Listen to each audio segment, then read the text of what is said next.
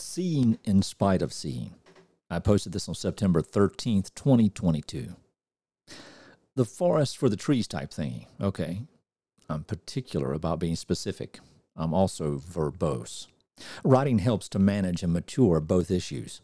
I've often prided myself in becoming myopic in certain disciplines, even dogmatic about important things. We should be, honestly, when it comes to our convictions, our health, our families, etc.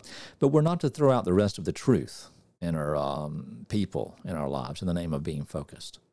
I think myopic and focused are neighbors, but they can also be enemies. While focus and confidence in our ideas are paramount, these are worthless if we become blind to other people in the process.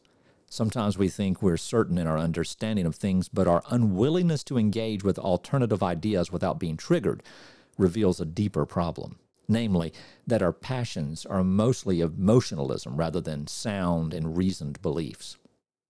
We have to be willing, able, and desirous of learning and discovering not only what other people think and feel, but why.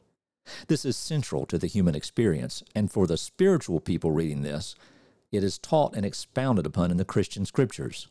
Part of caring is patience. Part of patience is listening.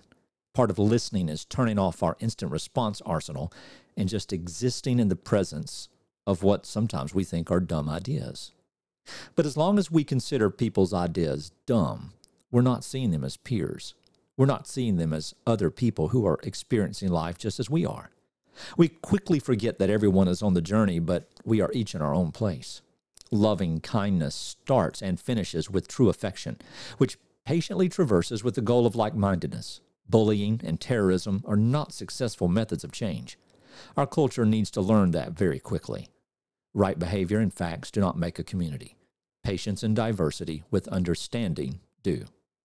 Eventually, we will all find our own place in people. And until then, keep striving to be a part of a community that is known for the truth of how they love each other, not the truth of their dogma. The latter is a lonely and eternally fruitless place. Remember, there is a context in every thought and conversation. Find it, grow in it, understand it, and help others to grow as well. What are some ways that you help other people work through their ideas?